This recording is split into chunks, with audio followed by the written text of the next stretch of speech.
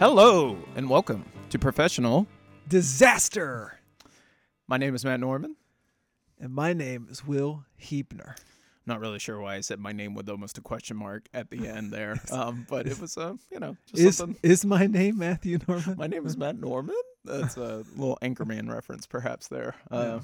Hey, you know what isn't a question, though? This podcast.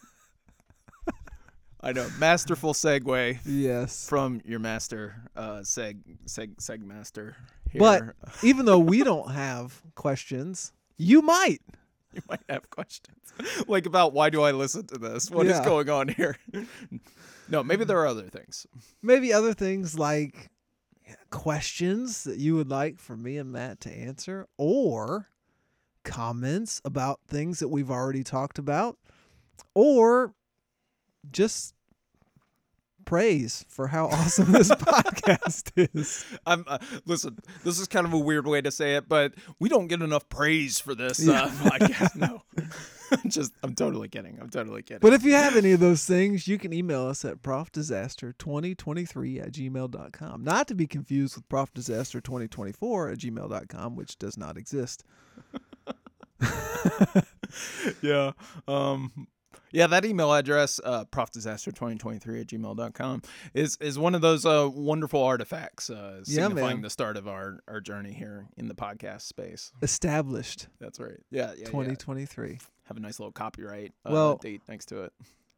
To go with something that has been established also comes with a present.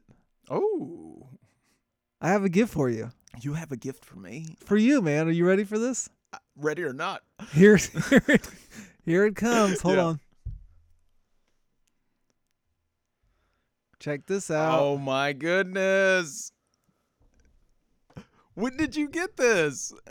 I got it in the mail a couple days ago. All right, so it was supposed to get here before Christmas. So okay. For the seeing impaired, what for those that somehow have not gained the ability to see through the podcast, it is a black T-shirt. I won't say the size, and it's got our logo on it, which is, for those of you that don't know, Professional Disaster Podcast. Oh my gosh, that is so cool. So now you can wear that around, and people can say, "Hey, what's that podcast?" And you can pretend like it's not yours and say, "Hey, it's this awesome podcast I listen to." It's like, oh man, wow, you gotta check out this podcast.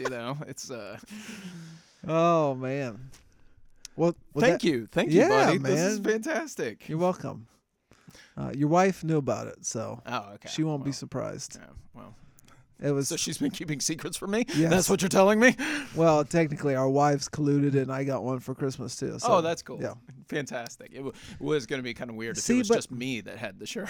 Yeah, well, it's both of us, but since our wives colluded but didn't include themselves in getting T-shirts, I'm not sure what that means. They didn't want to support us, I guess. They don't really have enough confidence to wear the shirt around, it seems. That's fine. Yeah. I might cry myself to sleep tonight. That's when I'll be waking up at like 3 a.m. being like, why didn't she get a shirt for herself? I'll just look over. It's like, Tara? Yeah. No. Well, today is a new year, and because it's a new year, we're going in a new direction. We're going to switch it up a little bit, and we did this last episode. It was Matt's icebreaker question, and we loved it so much, we've decided to intro a new segment called Shoutouts. Shoutouts. Nice. And basically, Matt and I are going to take a few minutes and maybe talk about some movies, books, articles, weird Arnold Schwarzenegger, whatever he listens to, that we might want to say is really good and say it's worth considering. Or not all shoutouts are good. We might watch a movie or a book that we say, hey, steer clear from this one. It's hot garbage. Could be a recommendation, could be a warning. Yeah, could be a warning. Yeah, that's cool. What you got, Matt? You got any shout-outs? Yeah, I've got a shout-out. I've got a shout-out for a store.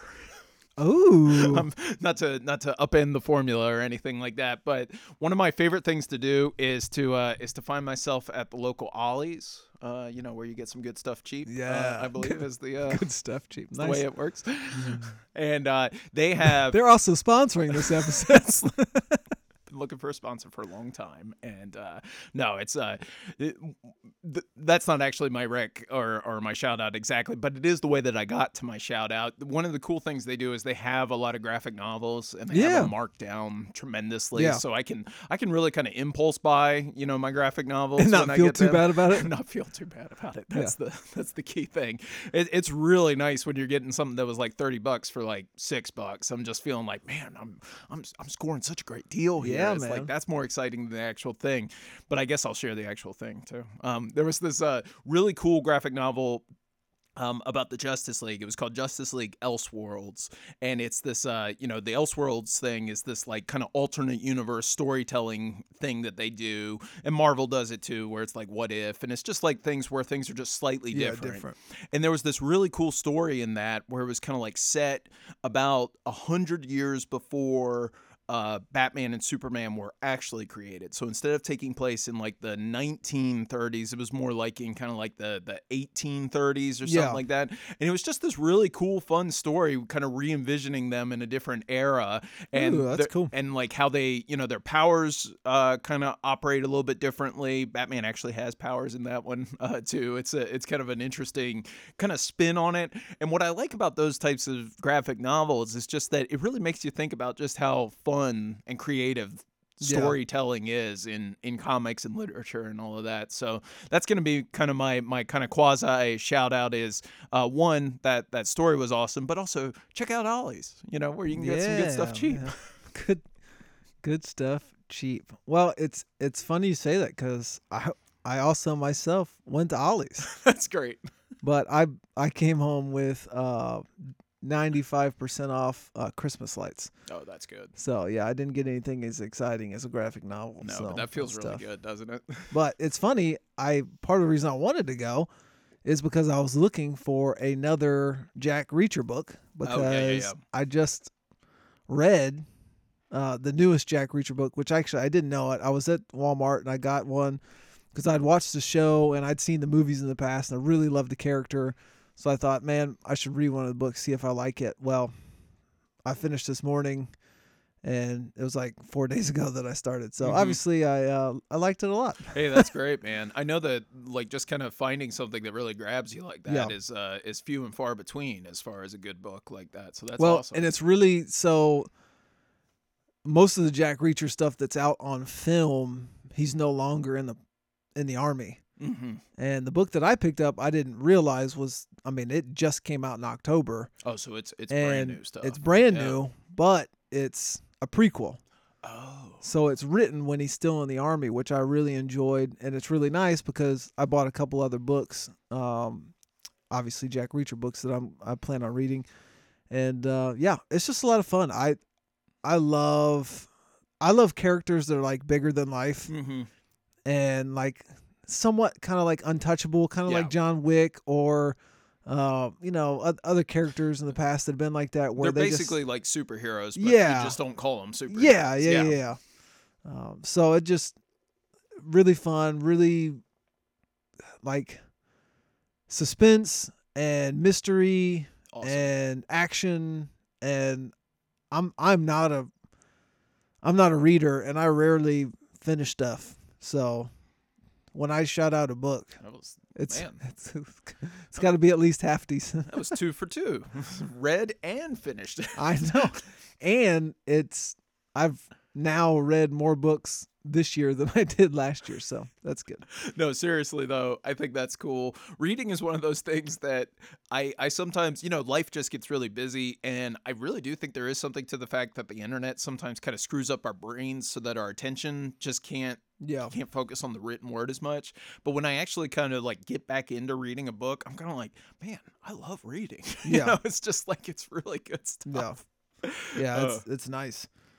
Well, we'll transition into our icebreaker question. Only one for today, since we took a little bit of time for shout out. And so my question is for you, Matt. Yeah. And a little bit nervous about this question because it might not be something you want to answer on the pod, but I think it's helpful for everybody. It's something that I think all of us as parents have to wrestle with and figure out. And your boys came over and hung out at our house on Wednesday. Yeah. Because our school system's a nightmare and your wife had to go back to work before your kids went back to school, which I think is outrageous, but that's beside the point. But they came over and they had gotten 2 new gifts for Christmas. Nice, beautiful little iPads. Yeah. And I think that one of the hardest things as a parent is regulating your children on the iPad. So I was just kind of curious if you guys had like a plan or maybe some rules that you enforce with screen time or iPads, because I think that's something that a lot of parents we face, and I thought it'd be cool to talk about that. It's a great question, because a lot of our trepidation from getting the boys' tablets was like, we don't necessarily want to encourage overuse of a screen. So the boys for the longest time had these, pretty what's the word I'm trying to think of? I don't know, cheap, Kindle Fires for the longest time. And they had broken them, and, they had gotten into the habit of, playing some games on them and stuff like that. And occasionally with permission, watching some streaming and stuff like that. And we thought it was appropriate to kind of like buy something for them that, if we're going to let them do this, we want to make sure that they have like a high quality device to watch it on. So we plunked down the money to do that and got them all set up on that over the last week. But absolutely, one of the things that I did kind of like intentionally as I was kind of setting up both boys' device was like looking at, like what are the, kind of the parental options on it, what are the, especially the screen limit options on it, because it's one of those things where, especially interestingly enough, Sam, he's getting to the age of wanting to watch a lot of YouTube.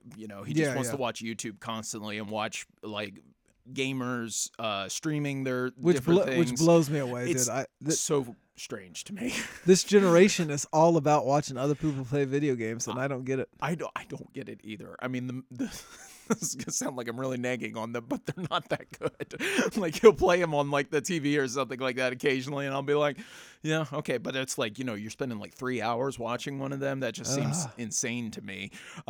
So, we want to be really careful to make sure that Sam is not getting sucked in too much, and obviously Jeff wants to do whatever Sam does, so it's really important. So we've set pretty strict limits on how much time they can spend on the tablet, just full stop.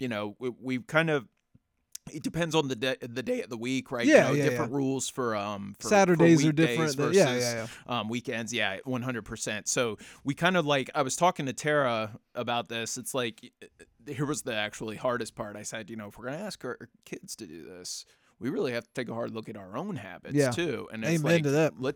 I'm not gonna. I said, I challenged Tara, and she was on 100% on board. It's like, let's not ask them to do anything that we ourselves are not comfortable doing. It's funny you say that, because I feel like part of the reason why I've gotten a lot of reading done in the last couple of days, I think Stephanie and I both are trying to switch our habits from, instead of grabbing a phone in our free time, to grab a book. Yes. And it's amazing how much reading you can get done. Absolutely. So right after I set all the screen time limits on the boys' devices, and they get about let me see.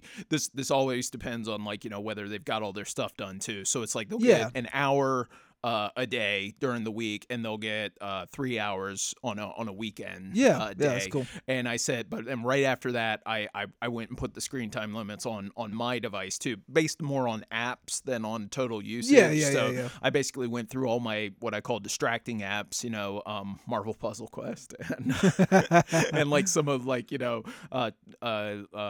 and Twitter and stuff like that, which I primarily just do to lurk and grab news and stuff like that. But then I eventually get sucked into pointless memes and stuff like that. It's hard not to. I don't need any of that. And it's just like you said, we want to be more intentional. And this was the way that we presented it to the boys. It's like, let's be more intentional about just having more time together where we're fully present with each other. And there are some days, obviously, where, and I think this might have happened on Wednesday, where it's like, okay, this is a weird day, so I'm going to let you have just a little bit more, and it'll be different. But sure, by and large, we want to kind of build that expectation there. It's a tough balance. So do you guys have any other rules? I've heard a lot of parents will take tablets at night. make sure they're somewhere not in their rooms. Do you Yes. guys have any kind of rules like that? Yeah, tablets go downstairs Okay, cool. after the boys are not using them. And they cannot use them without asking permission first. Yeah. And so it's like, you can divide up your time in the day however you want, but you have to, like, if they want to use it in the morning, they have to get all the way ready first, because we cannot have a situation where we need to go out the door to get to school or something like that, and they haven't gotten a shower because they've been so distracted by their their tablet use or something like that. So there are a lot of parameters for, like, you got to do some good behavior to kind of show us, like, okay, you can have a little bit of downtime, so a reward, so to speak, and it's obviously a kind of a never-ending struggle of, like, enforcing that, making sure that everybody's staying honest on that, but I think it works. I think that the temptation for us as parents is to say it's easier for you to just not have this. The only problem with that is that at some point they're going to get old enough and they're going to get that. And if they've not been shown how and why to regulate their usage on it, what is that going to look like? Is that going to potentially grow into a full-blown addiction because nobody ever taught me how to, restrict myself and have good, not to do this all day long, and, to make some of those choices for myself when I get older, rather than, okay, I'm out of the house, now I can do whatever the heck I want, and I'm going to sit in, a corner of the room and kill dragons all day long. Yeah, exactly. Exactly. And that's a really good reference to one of the apps that Sam loves about the dragons. But it's like it was a conversation we were having with Sam in particular last weekend. I can't remember exactly what was going on, but it was like Tara was really frustrated with him because he was just so disrespectful, and she's like, I just want to take away his tablet. And I said, we can do that, but let's make sure that we're doing it in the right kind of, like, with the right kind of explanation. It's not about punishment, it's more about concern. We're concerned that his addiction to screen is just making him kind of lose perspective on things. It's making him a little extra irritable, it's making him a little less patient, and just kind of expressing that to him. And I think that conversation went a lot better from that angle, because we have to make sure that to the degree that it makes sense, you're sharing with your kids about this kind of stuff, and not just saying you got to do this because I say so. Yeah. Or because you've been bad, Yeah, I mean, sometimes that's a reason to do something, but we want to find that line there too. Cool. Yeah, that's really interesting. Good, cool question. Yeah, some people don't like to talk about that kind of stuff, so I didn't know how to gauge it. But there was a period of time where I was kind of like, man, I felt awful about the idea of them even having a tablet or a device or anything like that. And certainly, if somebody were to come back at me and say, like, you shouldn't let them have it at all, I mean, I would understand. I do understand the argument. It's just that's the concession that we've kind of had to make. And I think we all get there. Yeah, and I can do that. Well, let's transition into the disaster at hand. Matt, we're going to turn it over for you for the setup on this one. Yeah, absolutely. So we got a really good question about this over the week, and I'm not going to mention the person's name just because of the nature of the question, but it's a question that I think we can all kind of understand as we, kind of move into adulthood and what that means for us. And if we're, blessed enough and fortunate enough to still have our parents in our lives, we kind of want to ask the question, like, how do you involve them, or how can they be a part of your life, but, and this is what's really important, have boundaries. So here's kind of the question. It says, as adults, how do you as Christians set boundaries with your parents while still honoring your mother and father?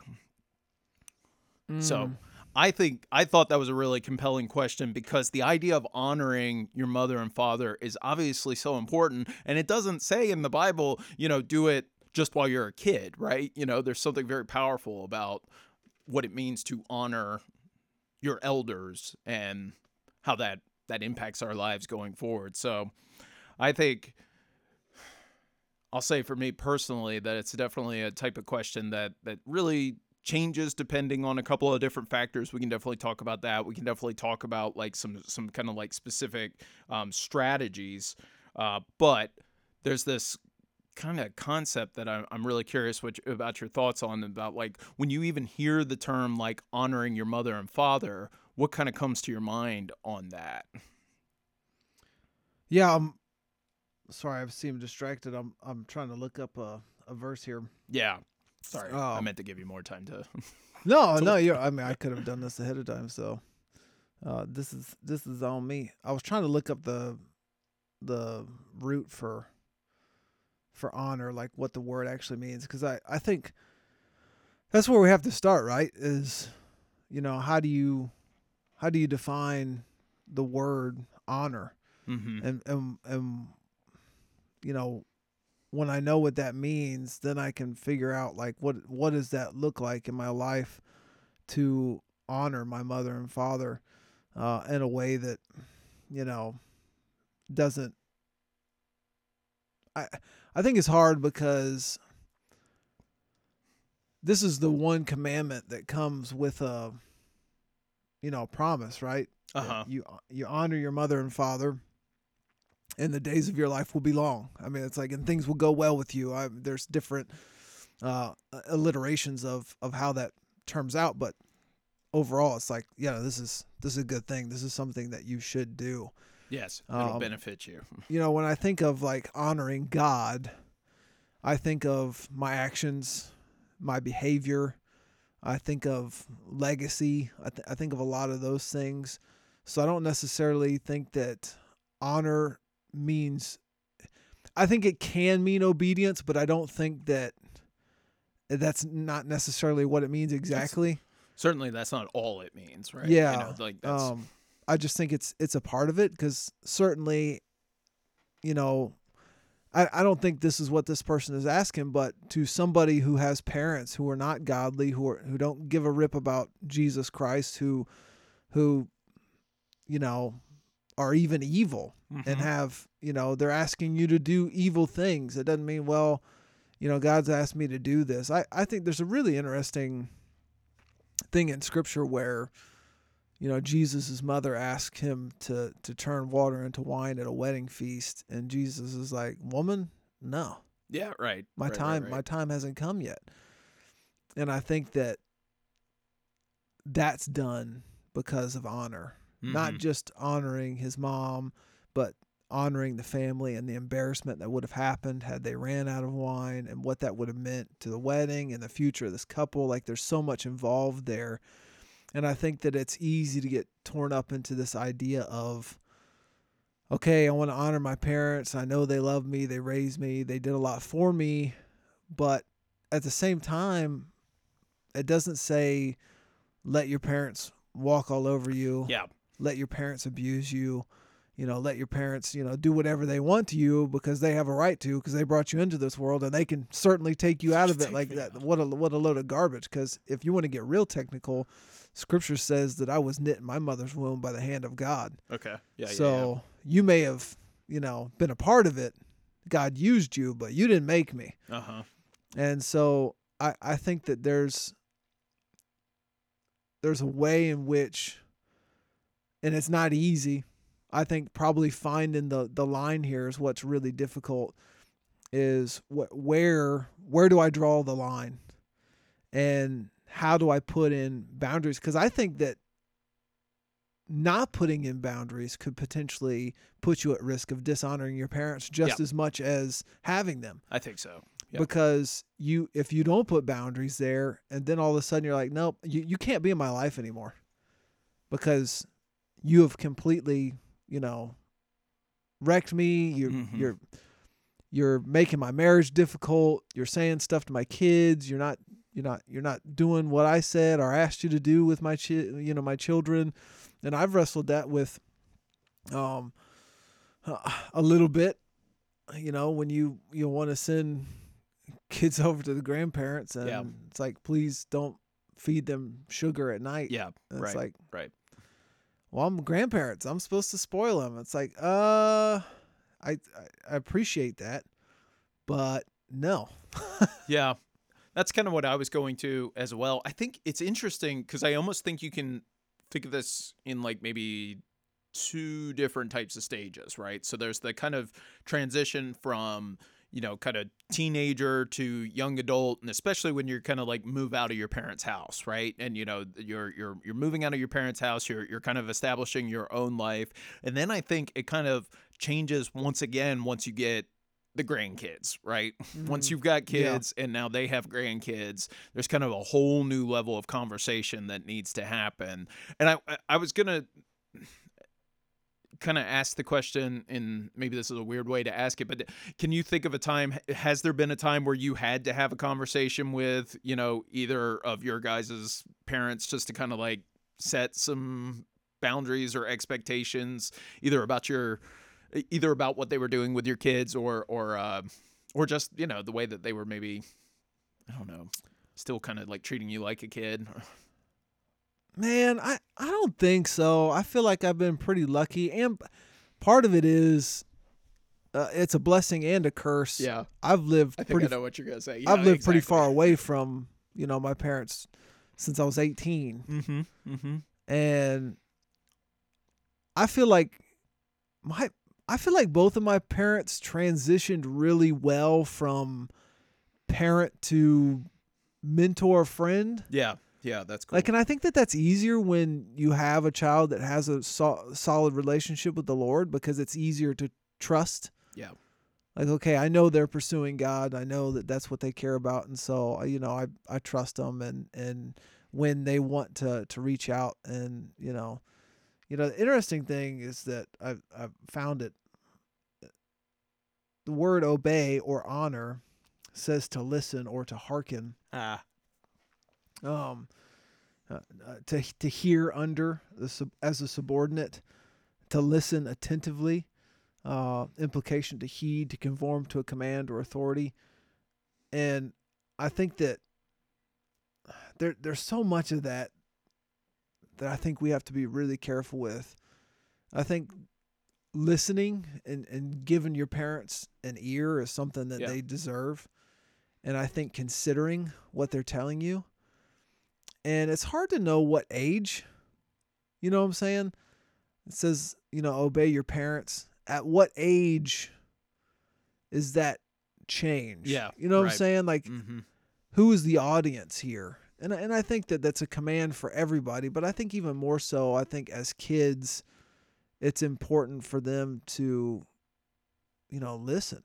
Part of the, I did a sermon series about the family dynamic, and there's a really interesting verse in Ephesians 2 that talks about, and fathers, don't provoke your children to anger. And so it's not like there's a give and take here. Sure. You know what I'm saying? Yeah, it's not just children, it's your job to honor your parents, but it's also, as a parent, don't provoke your children to anger. Yeah. Don't. Yeah. and finding that, and obviously there's times that, you might provoke your children to anger because you're trying to protect them and they don't understand that. But to me, I think this question probably came in more so because some parents have a hard time making that transition. Yeah. Still feeling like, I need to give this person advice. And I think that there's some parents that don't realize that if I sit back and I don't offer my opinion every time I think I should, then my child might reach out to me and ask. Or I think there's different ways that, it even goes back to the log in your own eye. At some point it's like, and things change. I think that's the hard part, is because you have a parent that wants you to parent the same way they parented, and you're like, nope, I was under your parenting. No thanks. I'm not doing that to my kids too. And I think that we all just try to do the best that we can. We take, from, some of the best things from, what our parents did, and maybe some of the things that we think maybe should have been done a little bit differently. And obviously all that perspective changes, but it's, to me, I think it's all about relationship. And I think probably, I would say, speaking from experience within one of those things, a lot of times what happens is that we don't have the hard conversations. Yeah. Right. And then when we don't have those hard conversations, there leaves room for it to be interpreted in different ways.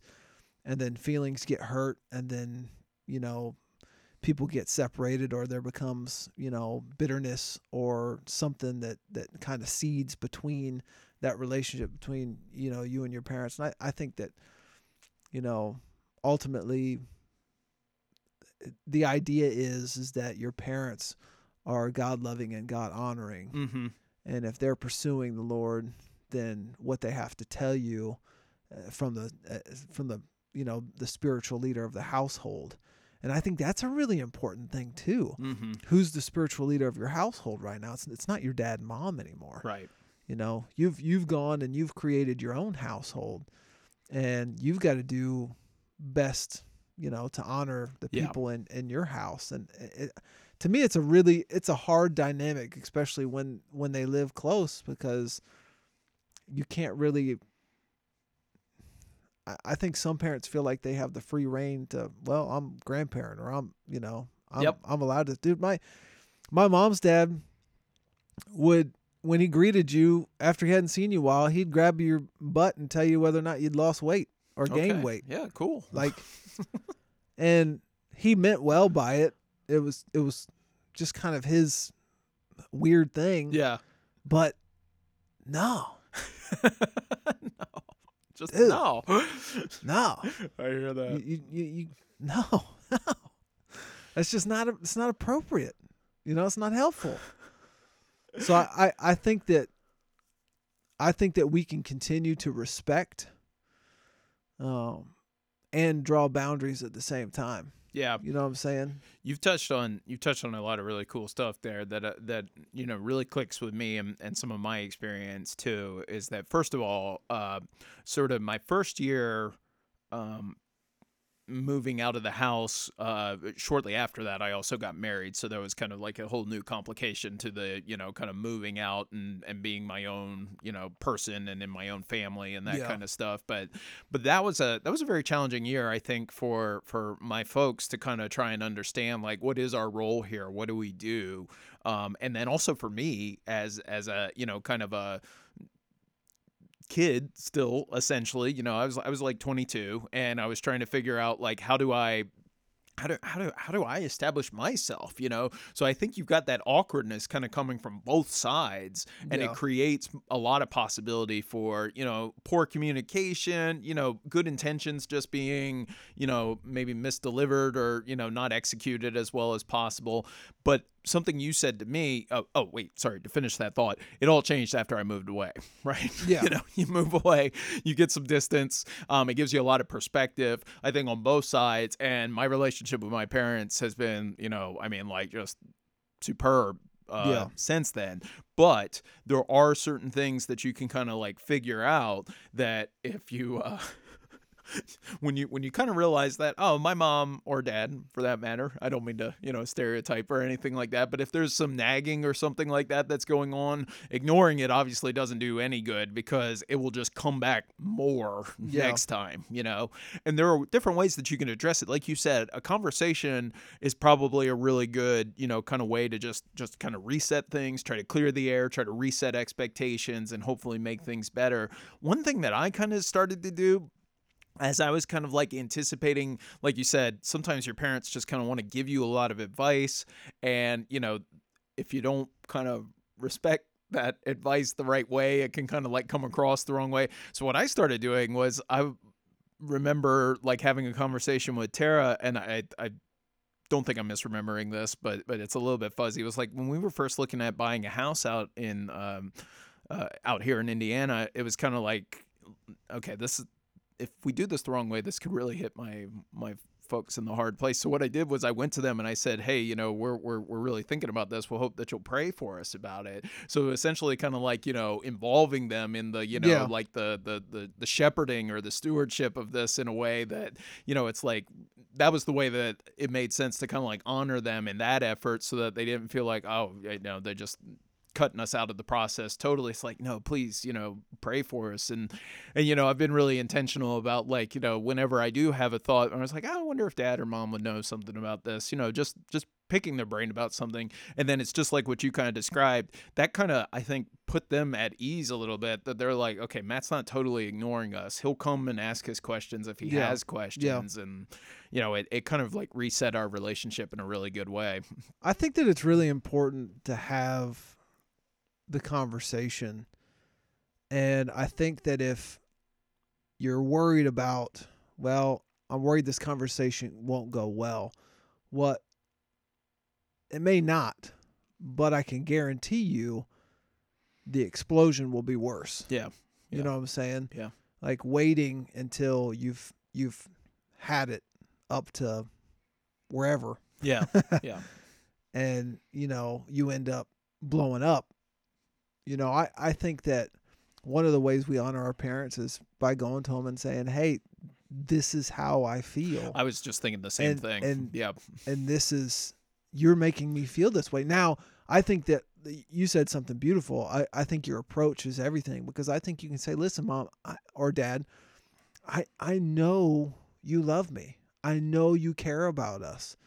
And I know that your intention is not to make me feel this way, but this is how this makes me feel. Mm-hmm. And I need you to respect me too. Because I think that respect should go both ways, especially as you get older. I mean, it's a little bit different when it's younger, and then at some point, I know plenty of people that have had to just say, I'm sorry, you if you can't stay within these boundaries, I guess what I'm trying to say is that I think it's okay to put up boundaries and then to renegotiate those boundaries if they're held. Sure. And then if they're not held, to make them stricter. Yeah. And then say, hey, if you're not going to abide in this, then, if you're going to keep lying to me, or if you're going to keep drinking, and then those are extreme. Yeah. No, but very realistic too. But that happens. Yeah. Then I'm sorry, you're not going to be a part of your grandkids' life if you're going to continue, these types of behaviors. Mm-hmm. It's okay for you to do that. I think that, when you become the parent, you create your own household, and it's your job to, protect that household. And I would say the one thing that trumps everything else is our pursuit of God. Yeah. And I would say that our pursuit of God in most situations calls us to honor our mother and father, and maybe in all situations, and doing what's right does not dishonor them, and setting boundaries does not dishonor them if it protects your family. Because, and in some small way, especially if you have to do something to protect your kids, I mean, you're protecting their legacy. Yeah. Right. You know what I'm saying? Or part of it anyways. Yeah. Yeah. And I think, you mentioned something else a little bit earlier too that really stuck out to me. And I was thinking along the same lines. And I'm not saying that our emailer is necessarily suffering this too, but I think sometimes when we think about that distinction between honoring and boundaries, we also, as children of these people, we also don't want to be too quick to just kind of dismiss anything either. Sometimes one way to kind of figure out what our boundary is okay, Mom or Dad is kind of negging at me a little bit like that, but are they saying something that I probably do need to hear, even if I don't want to hear it? Yeah. There's I think that's an important mindset to keep present and in the forefront as well. And I think it's beautiful, because if you have that conversation, I think it's easier if there are things that you can identify that bother you, if you can clean some of those things up, then it provides better avenues for better communication. Mm-hmm. Because it's probably not everything that they do or say that drives you nuts. Yes. It's specific things. And so there are probably things and different helps and different things that we really need, our parents in our lives. But, and I think but if you don't have those conversations, then you get to a point where your connection wanes, or your interactions drive you nuts. And I feel like, it's easy to get there, and it's easy to get to a place where you're like, well, I'd rather not see you for Christmas, to be real honest.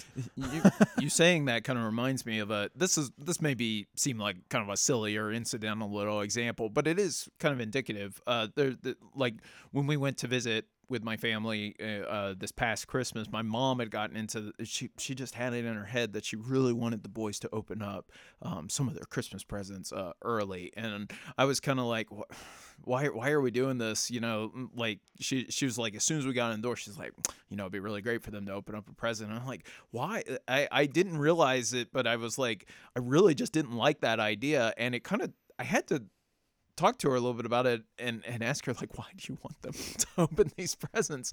And I realized that the only reason that I really didn't want them to open it was because I didn't want them to open everything early and then be like in a weird, state on like Christmas or something like that. Yeah. And then be like butt heads on Christmas. And so talking to my mom about that, it's like, I think we both want the same thing. We want, Sam and Jeff to be happy. So it was kind of like, instead of just putting up my defenses and being like, no, absolutely not, thinking more about like, well, why do I feel the way that I feel? Yeah. Is there really something, that's against my values or something like that? Or is it just something that I need to figure out better what's going on here? That's an important piece of the puzzle as well.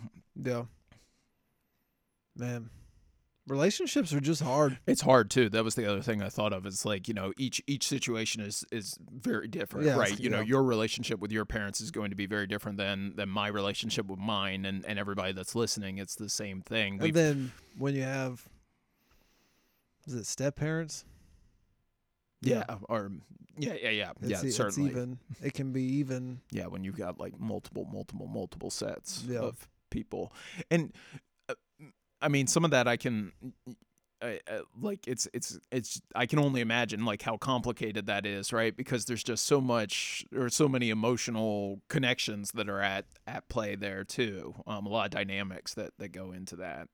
Yeah, I just think it's hard because I think in my situation, my parents got divorced before, or after. Sorry, that didn't make no sense. After I was graduated, married, And you were, I was an adult, and so I never had to really deal with like living with step parents. Sure. I just think it's hard sometimes because I think there are certain step parents that feel they deserve or have more relational equity than they actually do. And I think it causes people to overstep. Yeah.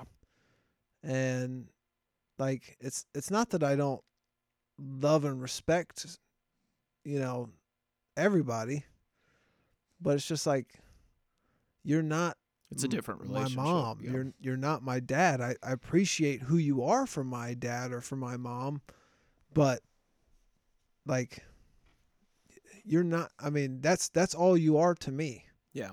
Right. And that. No, I'm not saying that won't change. That sounds so mean. I'm just saying that you just can't. Relational equity just doesn't pop up magically. Yeah. Because I mean, it's like me coming into this position.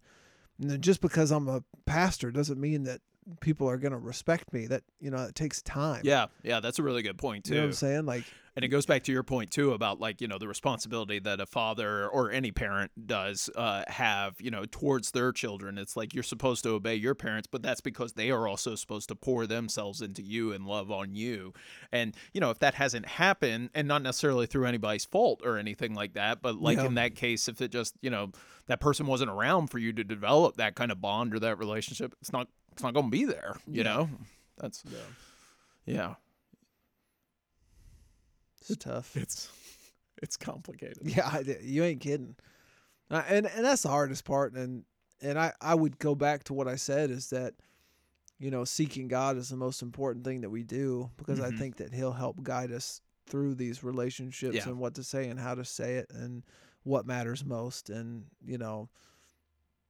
but ultimately, relationships are hard because it takes two to tango. Yeah. So, regardless of whether or not, you get on the same page. And, maybe some of it, we've talked about this on an entire episode, just expectations. Yeah. What somebody's expectations of you, and I think that parents get wound up because not only do they have expectations for you and your kids, but I think that they are terrified that you're going to end up like them. And so sometimes understanding, and maybe that's part of honoring, is just understanding where they're coming from. Your parents, in my opinion, love you more than anybody ever could. Yeah. And I think that sometimes we all display that in irrational ways. Mm-hmm, mm-hmm. And it causes us to do things that maybe aren't helpful. Yeah, yeah. You know what I'm saying? And I think about that in my own life. You know, there's certain ways that I react to my own kids where, I can pretend all I want to that it's in their own benefit. But, the more I think about it, I'm like, okay, maybe this is more about me than it is, Yeah. About them. But yeah, it's what's interesting about it, of course, is that, as we go through life, we'll be fortunate enough, Lord willing, to get to the stage where we have to think about that with our kids too. It's like, what kind of, father of an adult son or children, am I going to be? Like, how do I provide that role for them? And it goes back to how important it is to teach our kids to love and trust the Lord. Yeah. Yeah. Because if they have that relationship in their life, it's going to be so much easier to trust them on their own. That's true. If they're pursuing God, I think it's the relationships where people are not that. Yeah. It makes it so much more difficult because, you're got way more worried or way more to worry about. But interesting. Well, we ready to transition into matters of faith. Why? Because faith matters. Yeah. Oh, man. We're doing it. Let's do it. Let's do it. Let's go. Here's the question for us. You ready for this? I'm ready.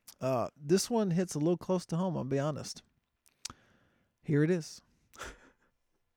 Are you ready? I'm ready. Here it is. Ready or not, I'm ready. Here it comes. Are you ready? Here it comes. Somebody's like beating the radio. I know, Why is this thing? It's like, no, your audio isn't skipping. No, I'm just being an idiot. Welcome to Professional Disaster. Are you using God to get what you want? Or are you just genuinely seeking the Lord Almighty? Whew, I had a frog in my throat. Sorry. Mm-hmm. This was hard because if we sit down and think about, regardless of how well-intentioned or how pure your heart is at the beginning when you discover Jesus, I think this is the danger for everybody who lives. And maybe we can insert that great Batman quote that says that everybody dies a hero or lives long enough to become the villain. Okay, yeah, good. And I think that there's a really interesting verse in Matthew 7, I believe, that just says, Lord, Lord, didn't we prophesy in your name? Didn't we do this? Didn't we do that? Didn't we cast out demons? And Jesus turned to them and said, depart from me. I don't know you. I have no idea who you are. And it all comes back to me, that question, is my relationship with Jesus about what I can supposedly do for him? Is it about what I can be a part of? Is it about what I can experience? Or is it simply just because I want to know Jesus better? And I think that all that hinges on your... It's interesting. I would say that all faith comes back to this, the heart. Mm-hmm. You look at the Bible, and there's a lot of sin that are gray areas, tattoos, but a bunch of random stuff like that. Shaving your beard. Shaving your beard, praying without a head covering if you're female. Whatever it is. It's interesting to me. Whatever that. Insert whatever it is, and honestly, you could probably even put all sin there. Is it what's motivating you? Yeah. Why are you doing what you're doing? I have a watch on, and Scripture is very clear: do not adorn yourself with fine jewelry, and stuff like that. And to me, it's is my watch so that I can look at it and see that it's 2:25 on Saturday the 6th? Or do I have this Garmin sports watch so Yeah. that people look at me and say, that guy's sporty? Yep. Or do I have it so people can say, oh, he's got some money if he's got a some type of, do I wear it because I think it looks good? It makes me look a certain way. Sure. Everything that we do. And so to me, I think that all of us have to at some point sit down and say, why do I go to church? Why do I read the Bible? Is it because I'm hoping that it'll earn me something? Yeah. And if we've gotten to the point where that's sunken into our mindset, then are we not just using God to get what we want? Yeah. Versus just saying, I don't care what happens to me. I'd like to see Jesus, please. Yeah. Like I have a potentially embarrassing question, I guess, to ask. Bring it as on, it dude. relates to this, because this might be me telling on myself a little bit as far as this goes, or I don't know, maybe not, but I think going back to the heart of your original question, it's like, I think so much of like when you mentioned that question to me before we started recording, I think we both just kind of went like, oh, because it's like such a convicting thing to ask yourself, like, yeah, when I pray, am I praying because I want to be delivered out of something, or am I praying because I want to grow closer to God, because I want to focus in on Him? And so my question for you is, I mean, I'll just ask it. Is it possible? Is it possible to be totally focused on God? Is it this side of heaven? Is it possible to totally, avoid thinking about those kinds of things that plague our thoughts and the things that oppress us in this world in such a way that we can be? I don't know. I want to say yes and no, because I think part of your question is yes. I think that it's possible to be delivered from our desires. Yeah. But I don't know that it's possible not to wrestle with it. Okay. You know what I'm saying? Yeah. And I guess what I'm trying to say is that I think that we can get to a place where our heart is in the right place, but we're never not going to think about it. Yeah. And I almost think that thinking about it is reassuring to me. Because it's almost like I'd be more concerned if I wasn't thinking about this. I was almost kind of wondering along the same line. There's something that kind of grounds us a little bit about that, like that, because we are human in that sense, like if I was just totally serene about everything, I would almost be like more concerned about like, well, is something, emotionally wrong with you that you're just kind of like dead into everything that's going on? But I don't know. We're wrestling this through a little bit. I think if you read the Bible and you don't, especially New Testament, I both, but I think probably more often in the New Testament, to be honest. If you don't read the New Testament and come across verses that are completely sobering, that's true, then you're not in a good place. Yeah. Because your pride has either allowed you to feel like you've reached a good place, or you're just not understanding what the text says. Because when you come across that, like, I think that verse in Matthew might be the most sobering verse in all the Bible for anybody that's a believer, because how could any of us not sit and say, man, I hope that's not me? Yeah. Like, right. It's terrifying. It is terrifying. That was the exact word I was thinking. To think that there is somebody out there who is casting out demons and doing incredible works in the name of God, but missed everything. Yeah.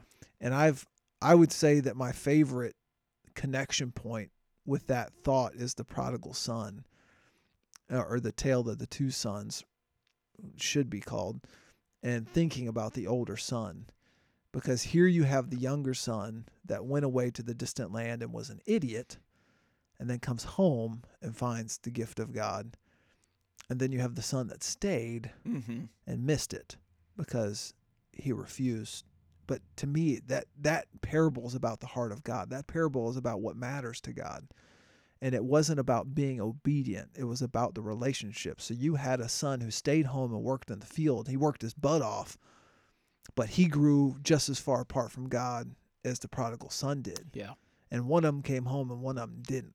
You know what I'm saying? Yeah. So that is what I always want to be careful, is that I don't work so hard for God that I forget who he is. Yeah, that's interesting. And forget his heart and forget what matters most. And that, I mean, I would say that's probably, I mean, shocker, he's speaking to the Pharisees, but that's what happened to the Pharisees. They got so worked up on trying to do everything right, to do everything that God commanded, that they forgot the most important thing, which was love. Mm-hmm. Mm-hmm. And that love changes everything. You know what I'm saying? Yeah. And so to me, I think that's what keeps, maybe what keeps us focused is it every so often we ask the question, am I loving God? Am I loving other people? Mm-hmm. That's probably the harder question. About loving other people. Yeah. Yeah. Am I loving other people well? Because if I'm loving other people well, then it's answering the question that I'm not, if I'm serving, then I'm not doing this for me. Yeah. I think that's true. But to your point, isn't it just as easy to go, well, am I serving for the wrong reasons? Sure. Yeah. Am I only serving because I want a reward? And I think that you can, it's almost like doing that, you serve out of your own power. Yeah. And that can only last so long. Yeah. Eventually you end up getting burnt out. The thing that, and this is kind of a real time, kind of like self-examination of myself, is like I'm just kind of thinking about like my headspace sometimes on some Sundays and things like that. But a lot of times I want to go to church because I feel like I need to get into the presence of God, but I'm kind of want to get into the presence of God because I'm hoping that it's going to, kind of like fix me, like something that's feeling off, or something that, I'm just, and maybe, and sometimes I think anyway, who knows, maybe I'm just totally off track and biased here, but sometimes I think that's because, I recognize that I've strayed from God and how important it is to get there. But other times it's because I'm just feeling depressed or something like that, and I'm hoping that going to church is going to make me feel better. Yeah. And there's a potential, well, I guess I'm of two minds of it, and maybe you have the right kind of words to speak into it a little bit better, but it's like, I think that there's something okay about that, right? Yeah. But maybe it becomes dangerous if we, if that's kind of like our end goal is just to feel better about ourselves, and not, that next level of, or that, that ultimate level. I try to pray this as we leave a lot, is that when we leave church, is that God don't just bless us here. Yeah. But go with us so that we can be the blessing. Yeah. In the sense of, like, I think that it's okay to come back to a place because you know how important it is. Mm-hmm. I mean, because to me, it all comes back to that word relationship, right? Mm-hmm. Am I coming back here because I feel good, or am I coming back here because I know that Jesus is going to give me what I need? Yeah. And that's who I need. That's what I need to be connected to. I see. Yeah. You know what I'm saying? That's an important distinction for sure. Yeah. It all comes back to heart. Yeah. Yeah. Am I here because I know that this music's going to make me feel good? So I'm going to come in, I'm going to get what I want, and I'm going to leave, and then God's not going to have anything else to do with the rest of my week? Or am I coming to refocus so that God continues to be a part of my everyday life? Yes. And I would say that's what I get frustrated with church too, is that how many people are doing that, including me. And this week is another example of one of the ways that I have to be better, because I'm not preaching this Sunday. Uh-huh. And when I'm not preaching, I am not as good about being in the Bible. I get you. And which goes back to, is my obedience to be in the Word of God simply superstitious? Mm-hmm.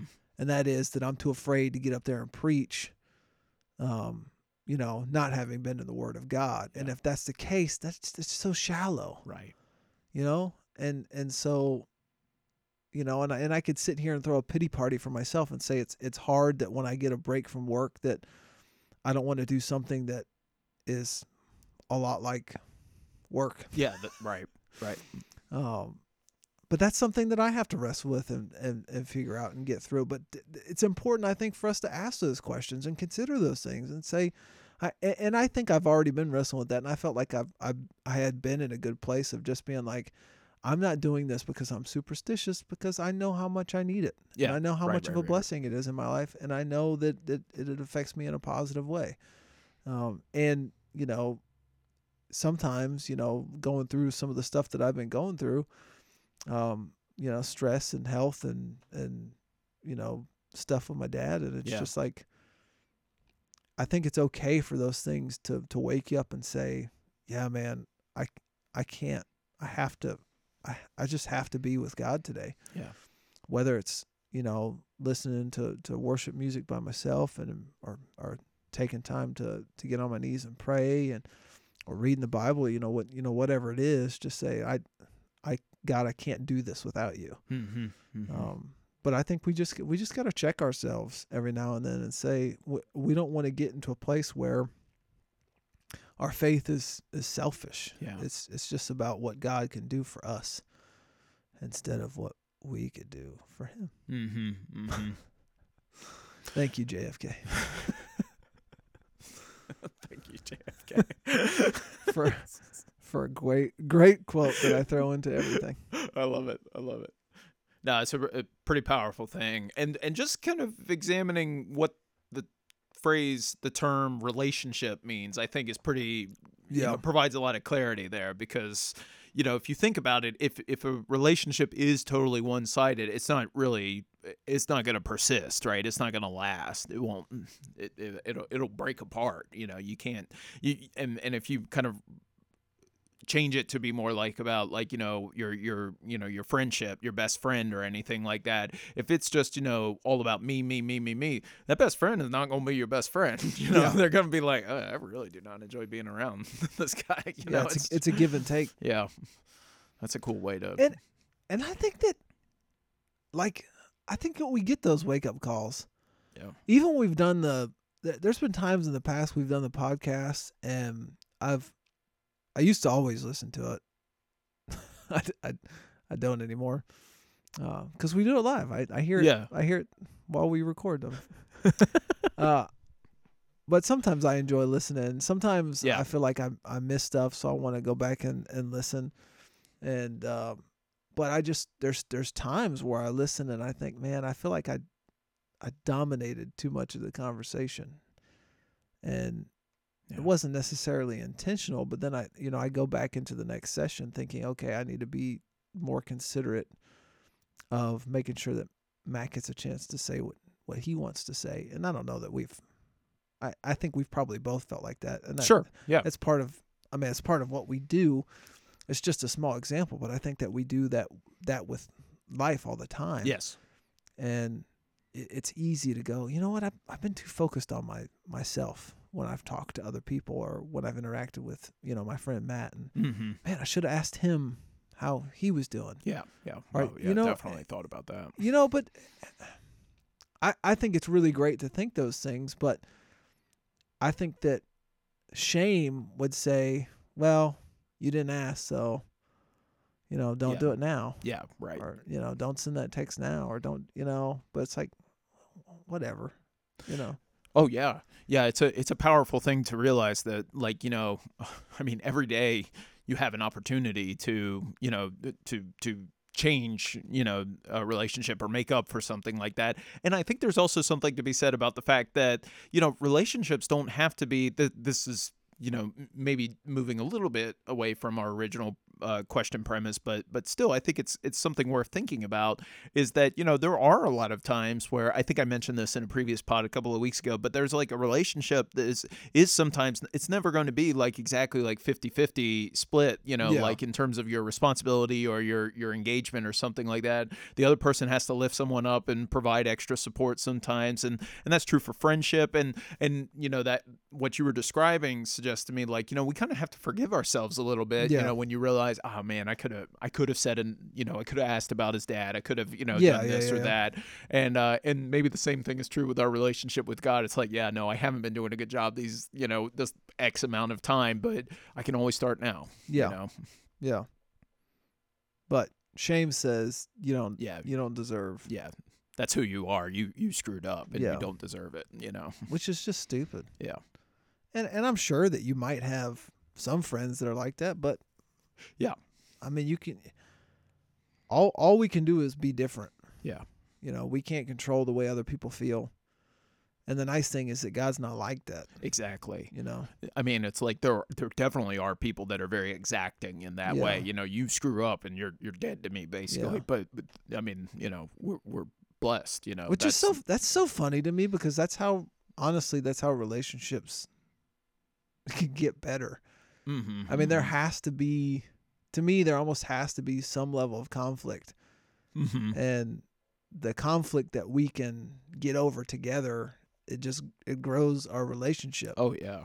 And even if you like, I don't know, if trust is broken, giving people a chance to rebuild that trust becomes even stronger. Yeah. Yeah. But I think some people, like you said, are just like, nope, sorry, one and done. Yeah.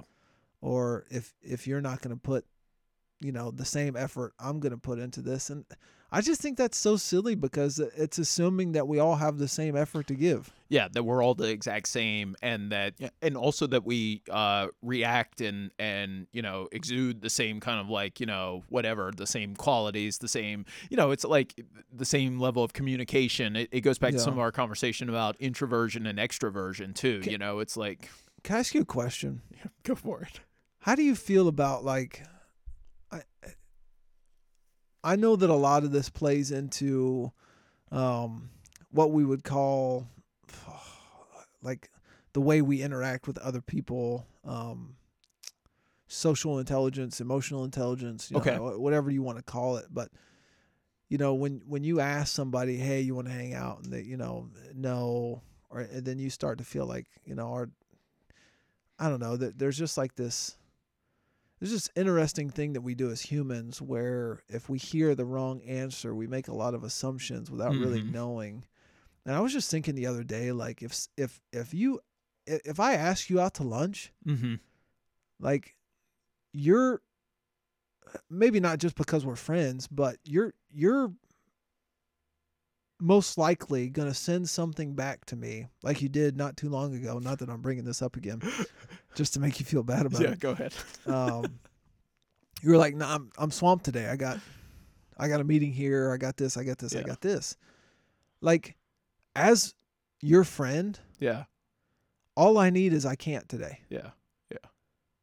Like, why do people feel like they need to over-explain? Yeah.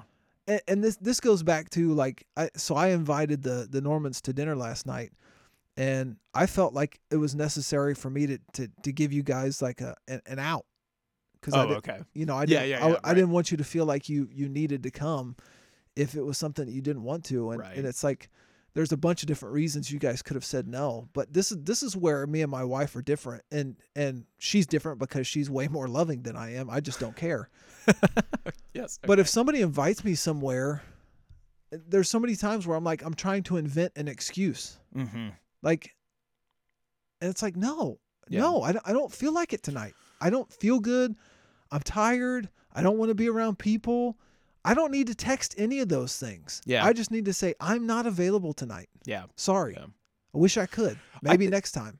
It's a really good question, because I've thought about that a lot too. I mean, I think you and I are in a really good space where I feel like we're both pretty comfortable enough with each other to say, like, if we can't do something like that, to say no, and neither of us are going to be all like, oh man, he's upset or Yeah. something like that, like but there are a lot of relationships that people have where they walk on eggshells to a certain Yeah. extent, and they don't feel that way. I feel like there's almost kind of like a at least when I was growing up, there was a lot of expectation about that. It was almost like a societal thing or a cultural thing where it was like it was just really expected. You had to have a good reason for no, or else you were a jerk or something like that. I don't know.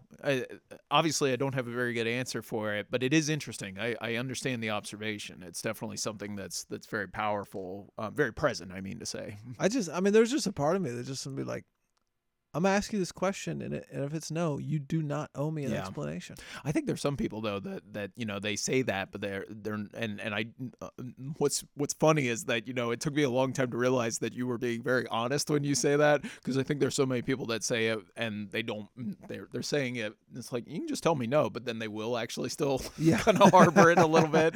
So it's hard to trust that when people say that kind of stuff sometimes. That just seems so petty to me. Yeah.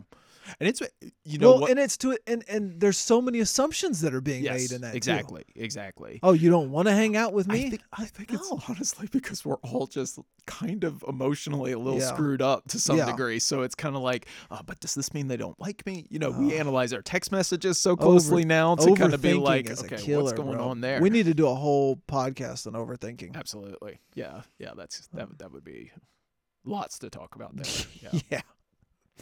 Drives me nuts, man. I'm an underthinker. It's just because I'm dumb. You are not dumb. I'm just messing. Yeah. I don't know. It just seems like, and I think we all get dragged into overthinking, but yes, trying to understand why did he do it? Why did he say it this way? Why did it's like, whatever, man. Yeah. And I think part of it for me is that, if somebody gets to a point where they're not doing something because they don't like my wife, like, that bothers her. Yes, right. It doesn't bother me. I think, certainly there's a personality thing that kind of goes into that too. There's a certain level. I was definitely someone that for the longest time that would have bothered me extensively. I think I'm to the point now where I'm a lot more okay with it than I used to be. I think, man, I don't know. I mean, I don't know. I couldn't explain to you why that changed for me. I think it's because you have enough security to know that, okay, I'm not an awful person. I know that, not to talk too proudly about anything. It's like, I know I'm a pretty great guy. But that there are people out there that that I love and love me, and it's like, okay, so we didn't click. That doesn't mean there's anything wrong with me. It doesn't mean there's anything wrong with them. It's just not happening. And why do we make the assumption that everyone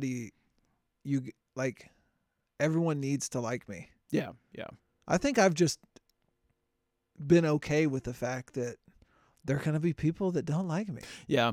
I think, and you and I our jobs have given us a lot of exposure to this too, right? Because there are plenty of students that all have that for whatever reason, it just doesn't click. And then they do a great job in the next semester with a different professor or something like that. And when I was a young teacher, I was kind of like, does that mean that I really screwed up or something like that? But no, it's just different people have different learning styles. They have different attention styles or something like that. And they just didn't click. We didn't click. I don't know if you know who Matt Rife is. Yes. Comedian. Yeah. He jumped on Jordan Peterson's podcast, which is real interesting. They mostly talked about the attempt of him getting canceled, which was funny because he talked about the fact that his supposed cancellation actually gained him more followers. Yeah. But I loved what Matt said. Matt said, I understand that my comedy is not for everybody, but there's obviously enough people in the world that really think that I'm funny. Right. He said, I don't, by any stretch of the means, think that everybody in the world's going to think I'm funny. And if you don't think I'm funny, then you know what? Don't listen to me. Yeah. and I think that that's okay. Yeah. There's going to be people that, your personality, your quirks, your whatever, just it's not for them. Yeah. And that's okay. There's how many more people are there that that love you for your quirks. You know. Mm-hmm. Yeah, that's a powerful perspective there. Well, this was quite a journey that we took with Matters of Faith today. I love it. We are professional disasters. We'll see you next time. Have a great week, everybody. Peace.